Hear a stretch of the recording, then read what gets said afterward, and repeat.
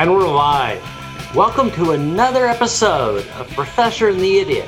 I'm Nick Wolfinger. I'm Amy Newberg. I'm the idiot most of the time. Maybe today I'm not. Maybe today you're the idiot, Nick, because we're yeah, I think so. Yeah, because we're talking to a dancer, and Nick has admitted that he knows, quote, fuck all about dance. Yes. So now's his chance to find out fuck all. Yes. And I expect in the course of the next 500 to 600 episodes, we can shed substantial light on who the idiot is and what entails. Right. Okay. Although I'm definitely not the professor, so just sort of by process of elimination, I'll tend to be the idiot. Okay. All right. Anyway, not to mention today's guest, who is my friend Claudine Naganuma. I've known Claudine for, oh my gosh, decades. I may have known Claudine from way back in the days when we were both at Mills, because I've been associated both with the new music world and the dance world, and Claudine is also associated with both those things. And over the years, I have watched her put together her dance company, Dinaga Dance, and I've worked with her as a composer and really admired the work that she has done. She works with young women and also with people with Parkinson's disease, which turns out to be kind of an amazing process that has led her in some interesting directions. So we're going to talk about all that, and welcome, Claudine. Hi, thanks for having me, you guys. Sure. We're happy to have you. Lovely. So what's it like right now to be a dancer during this COVID time when dance is such a physical togethery kind of thing and you can't do that?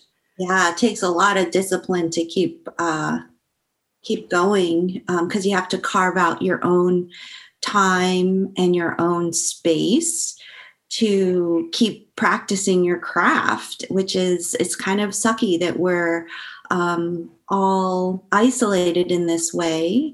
But thankfully, we have technology to let us Zoom classes together. So we're all collectively clasping hold of the countertops and the bathroom door jambs and trying to take class together still.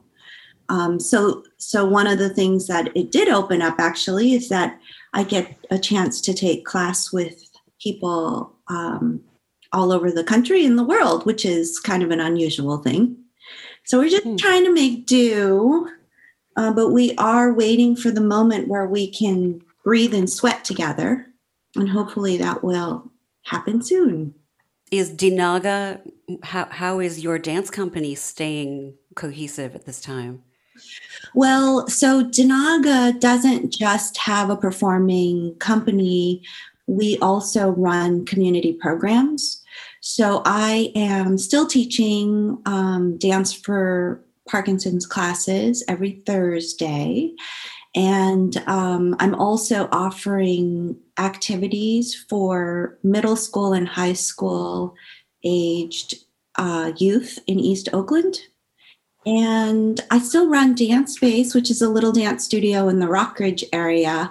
And the Nutcracker must persist. So we are working a virtual version this year. Oh, great. Yeah. Can we go back to your humble beginnings and find out about how you ended up becoming a dancer? What was your path to becoming a dancer and specifically a choreographer? It seems to me that sort of like in the music world, there are musicians who just really like to play other people's music. And then those who go, wait, I want to create this stuff, and they become composers. And it seems like the dance world is sort of analogous. Some dancers become choreographers. So what was your path to that? So very young, I actually started off with learning classical Chinese dance and acrobatics, and took piano lessons when I was really little, and pretty much grew up performing Chinese classical and folk dance in San Francisco, Chinatown. So I grew up in San Francisco, but oddly enough, I also went to a bilingual Spanish elementary school. So at that time, they were busing kids around So I kind of had an eclectic upbringing and actually grew up as a nanny person for a Jewish family, which is where I became a camp counselor. So I had a lot of different exposure to different cultures growing up. And for dance too, I studied jazz, and then I studied modern and ballet and Butoh. I had some Gong Fu in there. And so I think that what led me more towards becoming a choreographer was that I had all these paints to mix, and I needed to kind of fuse some of these styles together. And so I think that's why I started creating movement vocabulary and creating dances. But I still really kind of adhere to the notion of, practicing technique. So even though I primarily focus on ballet as a way to keep my technique going, you can't always see it necessarily in my work because I use it as just more of a technique, way to practice technique. But yeah, that Wow. started moving. Okay, you just gave me like a little eureka moment. I often wonder what causes one artist to kind of follow the rules in a traditional way and another to get wacko and become more of a creative person. And it never really occurred to me that one of the reasons that I became a composer is because my story is similar and that I had a lot of exposure to different kinds of music, dance, different kinds of arts, a whole sort of onslaught of, everything from classical to pop. And I guess when I was studying opera, I went, wait, why is this just like this and doesn't incorporate some of these other things that are so fun? And then I just decided, well, I'm going to incorporate them and do them my own way. So, wow. Which you do so awesomely. Oh, thank you. I mean, I always knew that I was doing this mix of things, but it didn't really occur to me that it was that mix of things that compelled me to be an avant-garde person. Yeah. Huh. Okay. Anyway, blah, blah, blah, blah, blah. As the social scientist, you just made a causal argument, right? It's about a mix of things. It's influences growing up that compelled you to do the art you do. And my thought is maybe it's a more iterative process, right? You're pointed in the direction by your influences, but that also leads you to try a bunch of different things. Does it make you did it lead you, both of you, especially to the forms of art you took up, or just to experiment with different forms? Yeah, that's a good question. Was that a question? No, I understand. I mean, what comes first, the open-mindedness or the onslaught of cultures?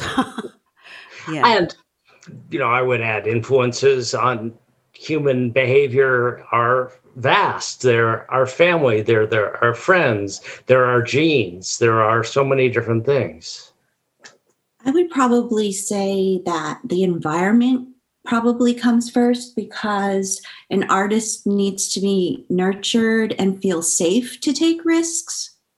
If we're living in a situation where we're dealing with survival, it is very challenging, I think. Well, I mean, the other argument then is that, if you are living in survival, then you must become an innovative thinker, right? Oh, yeah. I don't know. I just argued with myself. Yeah, no, interesting question. I mean, This gets into the whole question of whether being an artist is some kind of privilege, that we can do it because we feel safe doing it, because we had a safe environment. Yeah. And you had food. And we had food, yeah. Although the point about the privilege made me think of an experience I had at the beginning of grad school at UCLA in 1990, where I did some field work in downtown LA, where there are a lot of homeless folks. And one of the things I picked up is they have to master so many skills and know about so many bureaucracies and operate under so many constraints. There's a ton of innovation, and and people are innovating and adapting, and in ways that I wouldn't have thought of before I saw it.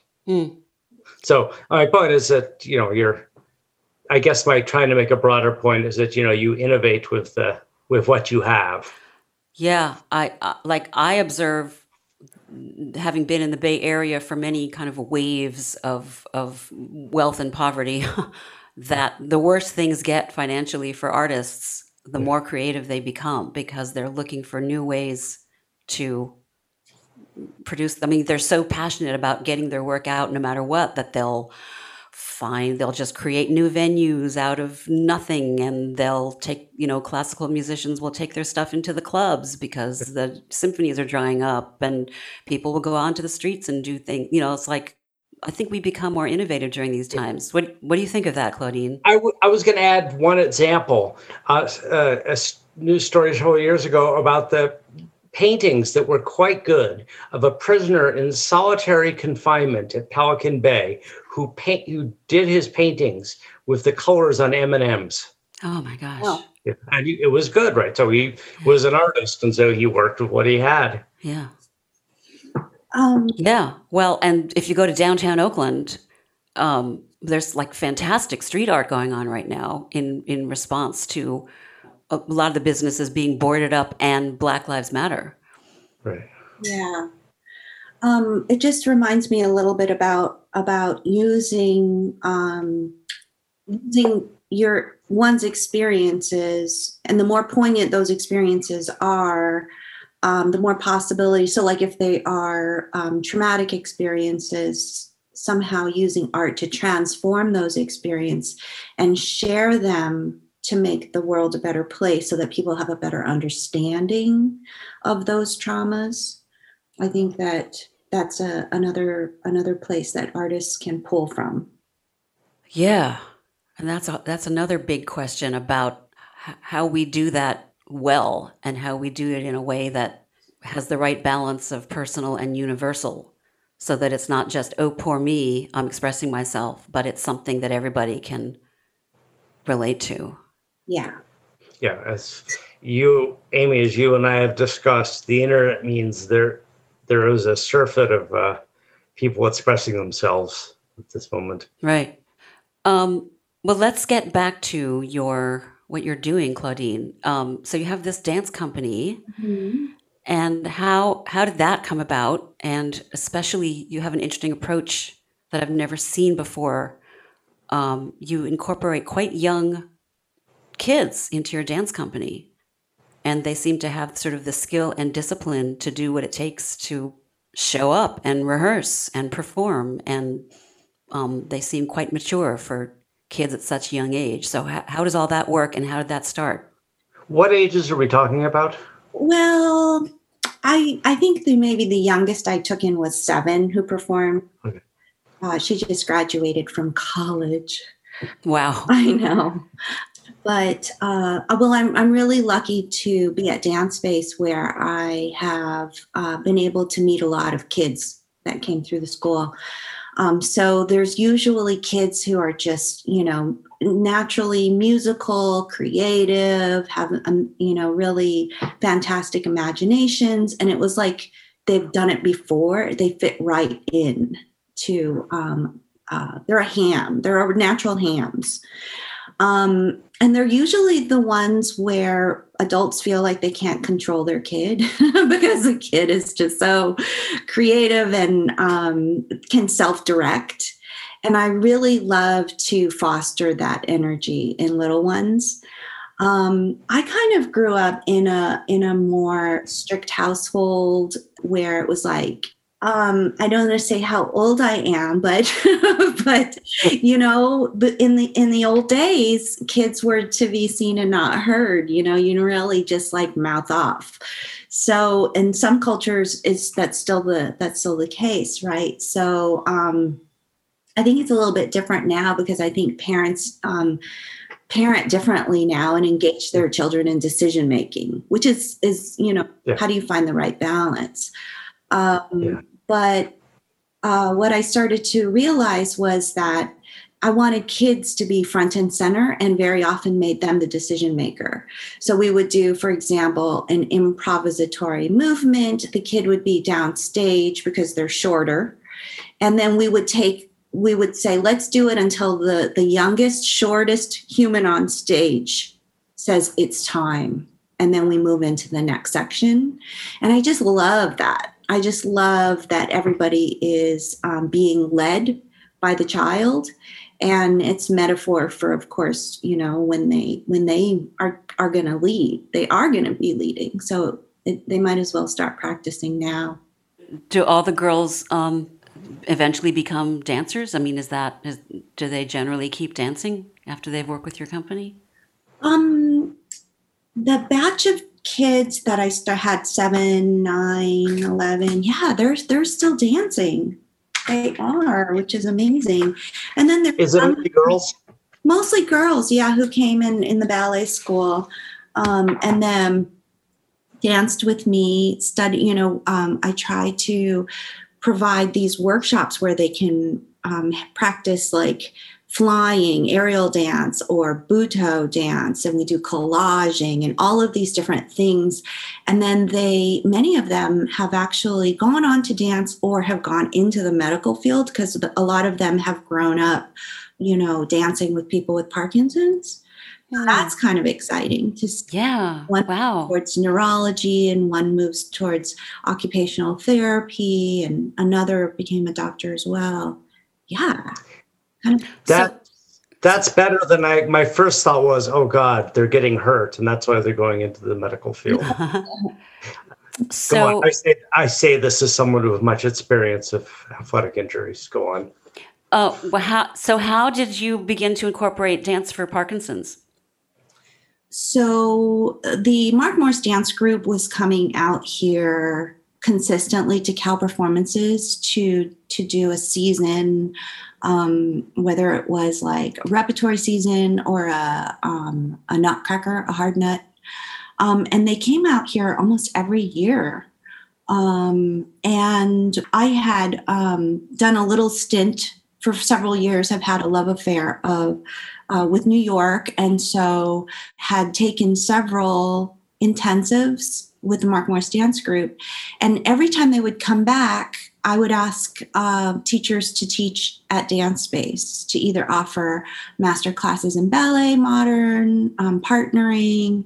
And the program director, David Leventhal, who is an amazing angel bodhisattva, is one of the founding teachers of Dance for Parkinson's. And he kept asking if he could teach it at Dance Space. Well, I denied his request for a couple of years until our friend Herb Hines had come out and told me about his diagnosis, in which case we started partnering together to offer these classes. And then eventually the 501c3 PD Active was created, Herb and a group of other core members.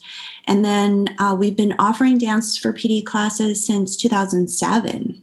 PD being Parkinson's disease. Yeah. What's great about Dance for Parkinson's? I mean, what did you observe in it that made you interested in taking it on more seriously? Well, first of all, the students were really lovely. So, and most are a little older. So, what a delight combining the kids with the elders. So one kid actually said, I want to get in your company. Do I need to bring my own grandma? I said, sure, bring your grandma. So that intergenerational component is great. But with the Dancers with Parkinson's, so it's a neurological disorder. There's no cure for it yet. And it's idiopathic. We don't know exactly how it started, although there's more clues. And it's a movement disorder. So it manifests in rigidity and sometimes, but not always, with the tremor. And we found that the tools that dancers use to execute and remember movement work for people with Parkinson's. So musicality, using music to move through something, or using imagery to move through something. So for example, if we begin and say, please turn to your right, there might be some festination and not able to turn. But if you're able to engage in some musicality and say, follow the butterfly across the moon, it's so looping around, all of a sudden you see everybody turning. What's festination? Festination is like when you're trying to step forward, but then you're kind of stuck and there's sort of like this jostling back and forth. So very often you can use a line or a laser or kick a bag, some kind of external cue to move your foot, but the internal cues aren't working. Okay. So for dancers, we are very often trying to coerce our muscles to do things that we don't necessarily want to do at a certain time in the music or a certain movement within a given time. And so we can use those rhythms and images, I think, both externally as well as internally. We can create those cues. It's interesting. I've been a musician for decades, and I still don't understand what this is. But I can be in a terrible mood. I have to clean my house, and I'm just like, oh my God, I can't even stand up. I have to clean my house. I put on some music, and suddenly I'm zipping around the house cleaning my house. Yeah. Which seems to me that's very similar to what happens to the people with Parkinson's. It plays on some kind of energy system that enables them to do things they couldn't do a moment before. Does anyone understand what's going on there? I think Oliver Sacks does. He has a book called Musicophilia. Right. Yep. Which I've read. So I should be able to answer my own question. Yeah, but it's pretty amazing. I mean, I've actually seen this in action. It's dramatic. I mean, Parkinson's is sort of the quintessential I can't move disease, and then music comes on and they're inspired by both the music and the other people around them moving, and suddenly there they are moving. Yeah, that's the cool thing, right? So having a debilitating disease might make one want to become isolated out of shame, but dance is like all about ensemble. So that's another cool thing about dance that combats Parkinson's. Yeah, that's a good point. So in general, do you think your work has a social message? It's interesting because I think, as an artist, I'm always working out my own issues through the creation of art. And for me, a lot of my issues are around identity. So like I said, I grew up in San Francisco. My mom is Chinese. She was born in Hong Kong. And she actually went through the Angel Island Immigration Station as a result of the Asian Exclusion Act, the Chinese Exclusion Act, sorry. And then my dad is Japanese, and my grandmother was born in Hawaii. My grandpa was in Japan, and my dad was born in San Francisco. And he and that side of the family was interned at the Gila River Reservation in World War II.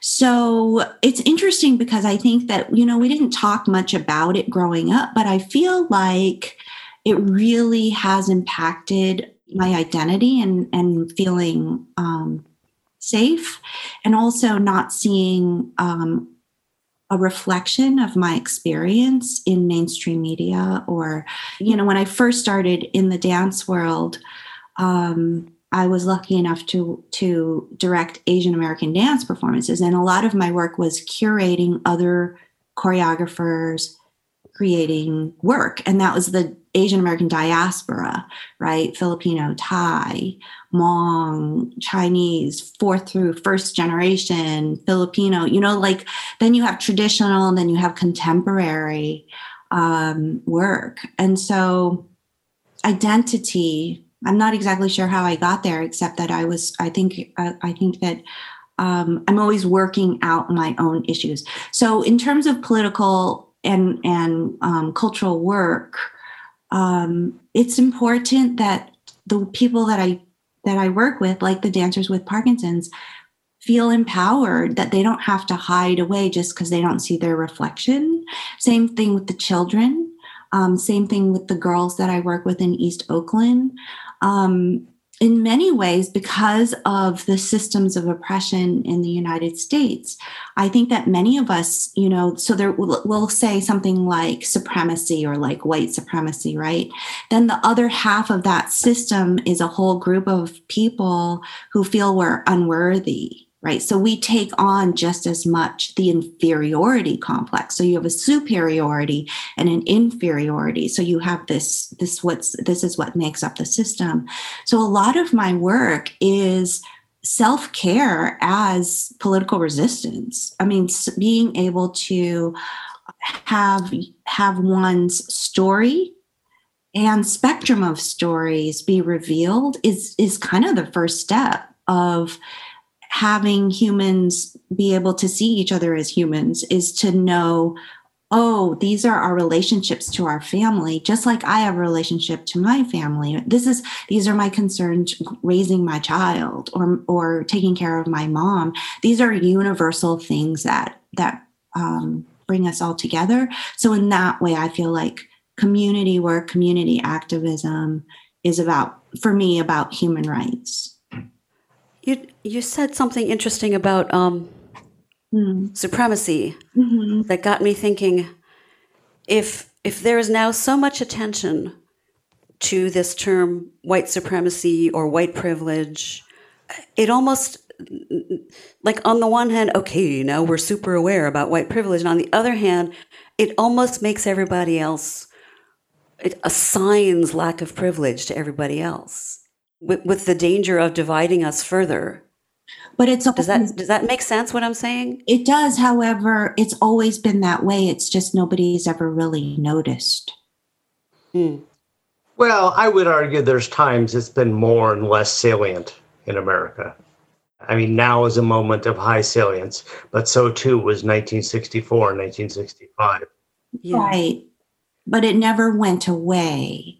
No, that's true. Color are dealing with it all the time. So it's just, yeah. Do you think we're moving in a positive direction? Oh, it seems very, very scary right now. I think I have hope, but it seems like there might be some dark days ahead. But I do feel like in the end, that's why that self-care thing is so important for each person.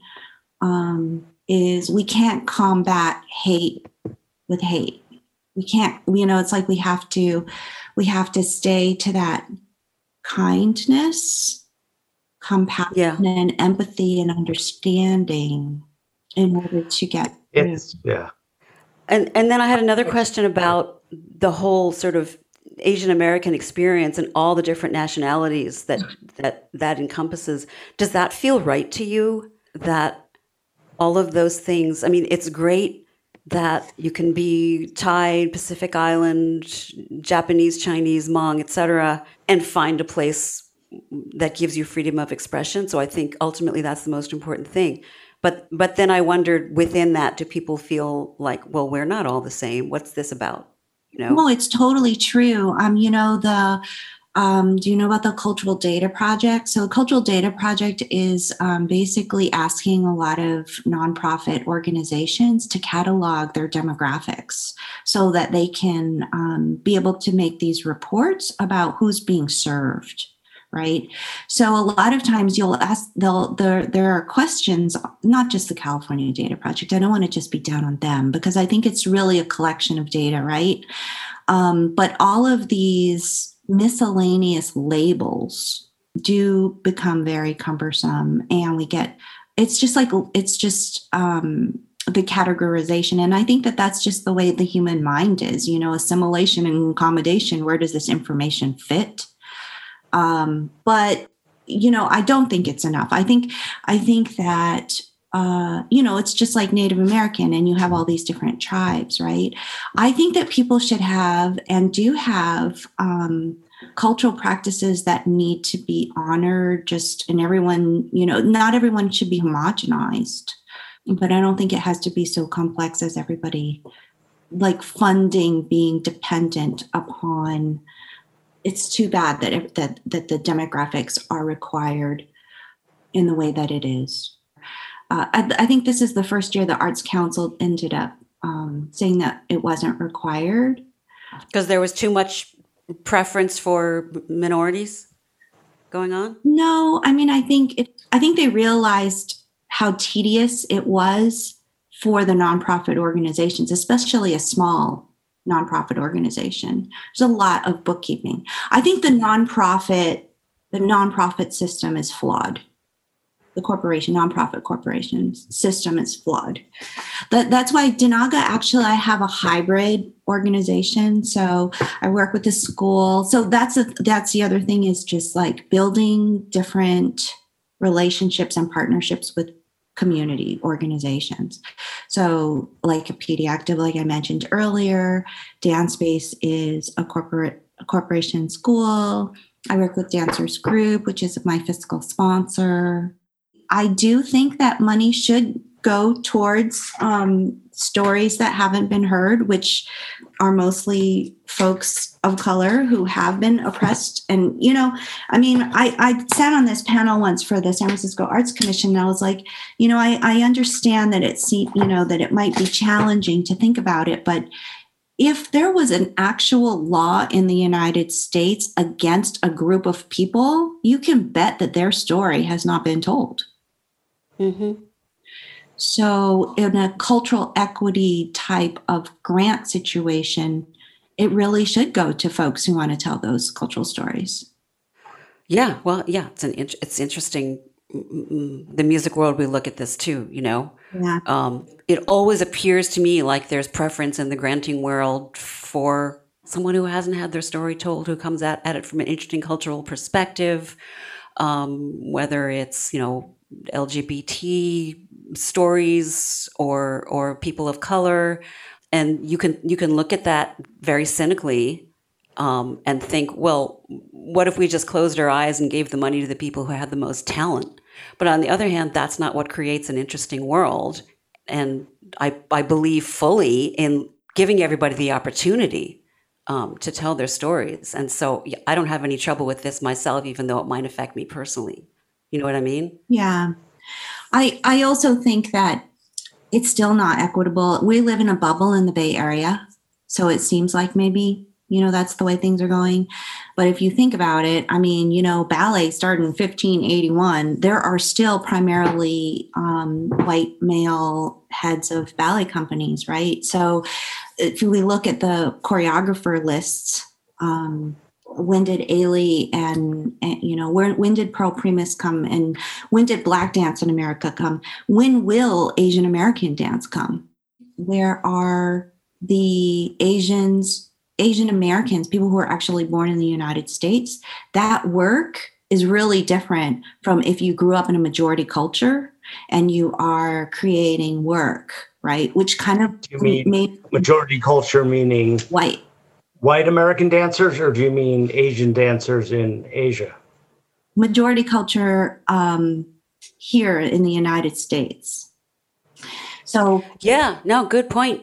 Many things that seem like they've been, quote, dealt with. It's interesting. We had a similar conversation with Amanda Chaudhry recently about female acceptance in the tech world, mm-hmm. and transgender acceptance. And I always forget that the Bay Area is such an unusual place.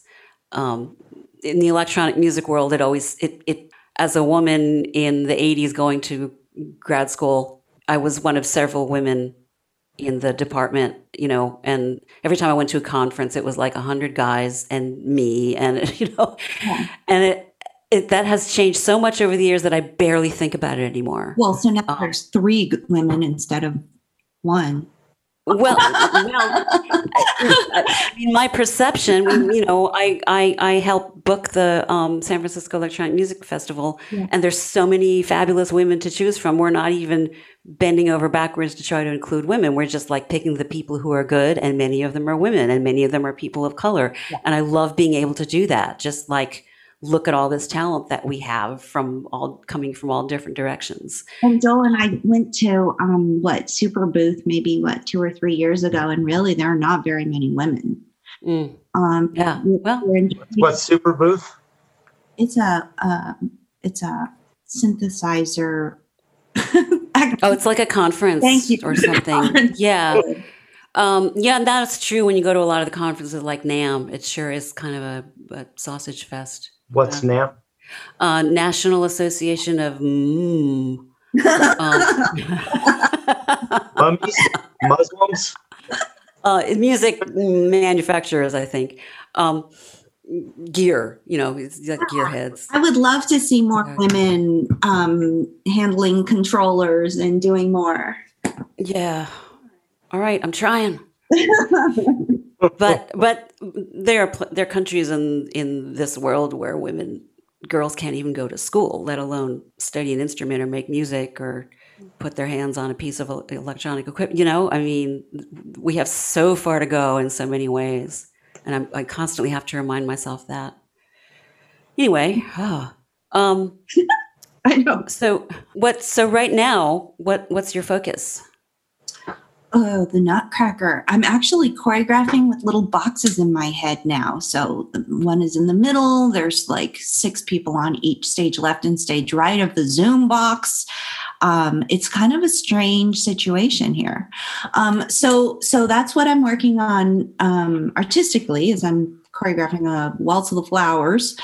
And in terms of my work with Girl Project, we've been doing a lot of cultural activities. So we learned how to make tamales from the area of Veracruz with banana leaves, and salsa and tortillas. And then we did a 6-week session on doing an altar for Day of the Dead. And then we're moving into art classes, charcoal drawing.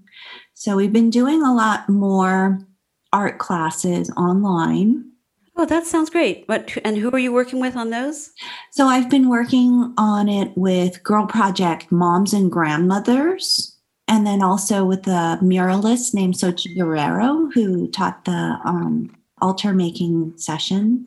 And then we're working with Tarika Lewis, who is teaching charcoal drawing and watercolor. And she was one of the original women in the Black Panther Party. And now she's a musician and she's a teacher. So what we try to do is we bring in mentors who will be around to just basically answer questions to young kiddos and develop relationships. Who are the kiddos?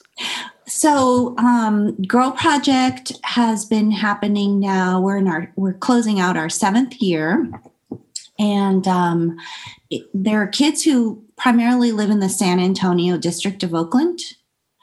When we are not in shelter in place, we run our program at Eastside Cultural Center, which is on International and 23rd Avenue, and it is in many ways similar to the Dance for Parkinson's program in that it offers art and empowerment activities.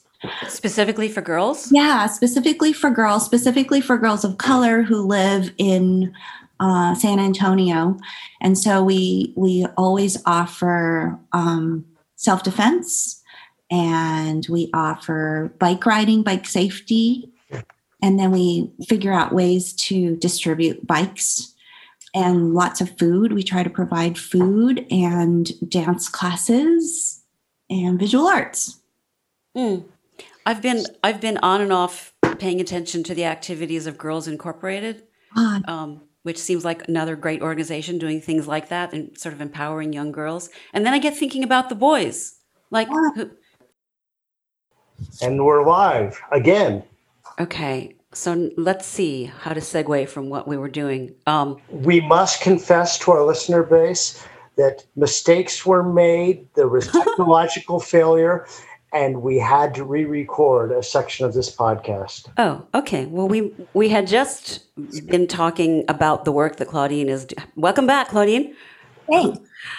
Been talking about the work that Claudine is doing with girls, especially in the San Antonio neighborhood of Oakland. What is it specifically about that neighborhood? So I came to Eastside Cultural Center first to kind of just do work. So I did a piece in 2012 called Freedom House, and it was a collection of interviews of educators and just talking about what some of the issues are for working with urban youth. As one of the interviewees said, which is code. Yes. Yeah. And I got really inspired by working with Eastside, and I started to offer dance workshops there. And it became really evident that the girls that I was serving were not feeling very safe. Mm. So I would ask them, well, what kind of lessons would you like? What is of interest to you? And they would they said that they really didn't feel safe at home because of home invasion. They didn't feel safe Oh, gosh. going from school to home on the streets, that they always had to watch their backs. And at that time, we started a little dance workshop, and we started working with a community garden across the street to just create safe spaces for girls. And one of the things they asked for was self-defense. So we offered self-defense and urban planning and dance classes and art classes. But one question that actually came up during a lesson was, we basically said, is there anything you want to know about self-defense? And one question was, well, what do I do if I get thrown in a trunk? So at that point, it was like, let's go outside and look at a trunk, right? And let's, this is how you bang out the light, and this is how you do this, or you look for things. And there's in newer cars, there's actually it's required to have a button from the inside that you can open up the trunk. So these, this is the reality of some environments, and so we want to be smart about it, and we want to give our kids an opportunity to not only deal with survival, but to thrive. So we really work hard to bring mentors of color to the space and as their teachers, so that they can, over time, we're here as mentors and willing to be aunties to these kids as they grow. And now we just completed our 7th year. We're moving. Next year is actually Denaga's 20th anniversary. And Yay. Congratulations. yeah, thank you. Yeah, in our 8th year with Girl Project. And the question I was asking, I have no doubt that what you're doing is welcome and necessary, and the kids probably love it. So thank you for doing that with the girls. And as a girl empowerment seems incredibly important. It seems like almost the most important thing we can do globally is educate young women. But it just got me thinking about the boys, because all this attention is now being paid to girls, and I don't hear equal attention being paid to boys. And I wondered if you had any thoughts about that. Yeah, I think actually it's probably still unequal, that there's more things out there for males, but it's just that it's become normalized that we don't actually really pay attention to it. So when I was growing up, I wasn't even allowed to go into the back room of my dad's golf club, So there were a lot of kind of men only type of organizations and clubs and religious organizations. And so I think that we're living in a patriarchal society. I guess I'm thinking of the confusion that there must be around what it is to be a boy and what it is to be a man right now. I totally agree with what you're saying. Of course, it's a patriarchal society, and more so in many other places in the world. Mm-hmm. But there's the talk, and there's the balance that boys have to find now between sort of being macho and being sensitive and trying to figure out their roles in a world where women are kind of claiming their power. And I worry about a lot of boys kind of getting lost in the shuffle. Yeah, I hear you. I think it's the whole way that we educate young humans, regardless of their gender, the spectrum of emotions, being able to even identify and allow all of our young humans to experience the spectrum of emotions, right? We don't actually teach that in school about how to even manage our own minds. But I agree with you. I think that there needs to be a lot of love and attention to our boys as well. And one of the things that I do recommend is watching that documentary called The Mask We Live In. And a lot of our Oakland schools participated in that documentary about what it is to raise boys. So I think that we need a holistic approach to raising sensitive humans. And also a balance of masculine and feminine ideologies. And I think it would serve us all well. My mind went sort of backwards just in thinking about the fundamental problems of the educational system in this country. It made me wonder, is teaching emotional skills is school the right place for that? This is something that the Dalai Lama has been talking a lot about, is not just in this country, but just learning about our emotions. He actually has a really interesting website about emotional intelligence that he's touting, and thinks that all education systems should include this. Yeah, I'm not sure Claudine is saying this is something that ought to be taught in schools. She's just saying if it's not being taught somewhere else, there are aspects of schooling and organizations that can help out, like Claudine's organization. Yeah, and hopefully families do this. Yeah. Well, I mean, then, it seems like what you need to be doing is working with those families in addition to working with the girls themselves. Yes. In an ideal world, we would have wraparound services for our youth, for sure. Yeah. I certainly see the appeal. I mean, I know with all sorts of youth rehabilitation, like chemical dependency, it's seen as fundamental that not only the kids are involved, but also their parents are brought in. So that made me start thinking about what you do, Claudine, and wonder, now, is there a way to bring in parents? Oh my goodness, there are so many great programs out there that are doing it successfully. That's great. Yeah. There are a lot of organizations in the Bay Area. I know of one in Richmond that is providing care for the family as well. And I know that there are some attempts with schools to also offer like clinics in the space. Like, again, the whole notion of wrapping around services to young people so that people's that Maslow's hierarchy of needs are met by the community. That whole notion of it takes a village. I mean, we're so many of us are such independent thinkers and doing things my way. And it's kind of like an interesting thing to think about how we can work together. I think that's important given how much of our social ills have been attributed to the fact that we're all bowling alone, in the famous words of Robert Putnam, that there's far fewer community engagement of many different kinds. I mean, that's a good overall effort to make, is just getting out of our own little looking out for ourselves ideologies and trying to make everything we do have some sort of community meaningfulness. So, again, great you're doing that, Claudine. Yeah, I think that's awesome. So, well, if people want to look and see what you are up to, they can go to your website, which is dnaga, dnaga.org.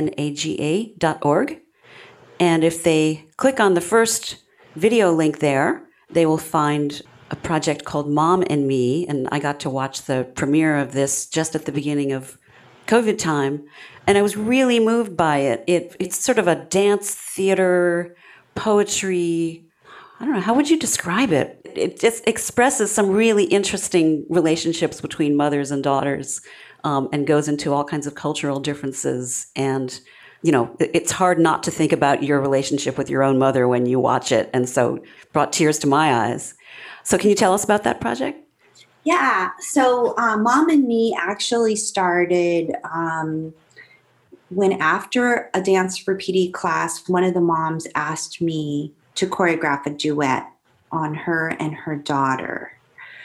And that was before COVID time. So we actually went into the studio and I worked on 3 separate duets.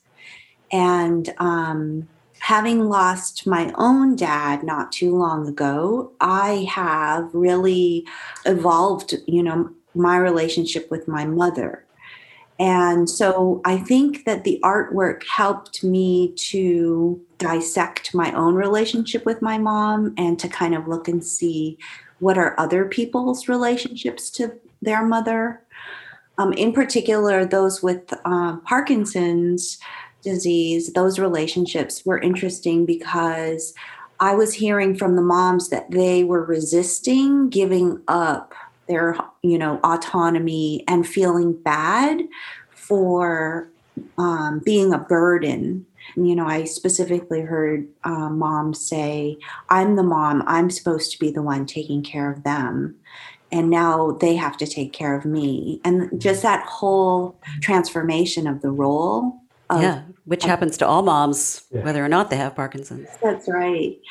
So that was an interesting exercise for me. Unfortunately, because of COVID, the challenge of being together and then the challenges of technology and trying to create a performance on Zoom was just a little bit too challenging. So for the dancers with Parkinson's, we're going to wait a little bit and hopefully be able to perform those in the future, hopefully at the World Parkinson's Congress in Barcelona.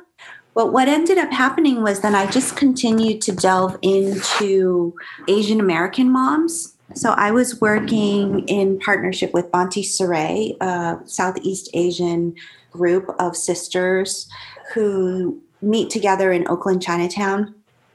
And I interviewed them about what it was like to be a child of an immigrant mom and the challenges of being in America and kind of having different cultural expectations. And then there's also kind of how to raise kids in this era. And one of the interviews was with Shauna Ray talking about her relationship with her own mom and then what it's like to raise African-American girls and just kind of that whole notion of meeting each situation differently based on safety and expectations. So Mom and Me we have one little excerpt video called Navigate, and that is, that celebrates Black moms. Oh, okay. Yeah. Trying to remember what else we talked about. Talked a little bit about like dealing with things head on, sort of the mom archetype of, I think you wanted to talk a little bit about the whole notion of tiger mom. Oh yeah. I was really kind of touched that some stereotypes do tend to come from somewhere, but of course we always overdo it. That's what stereotypes are.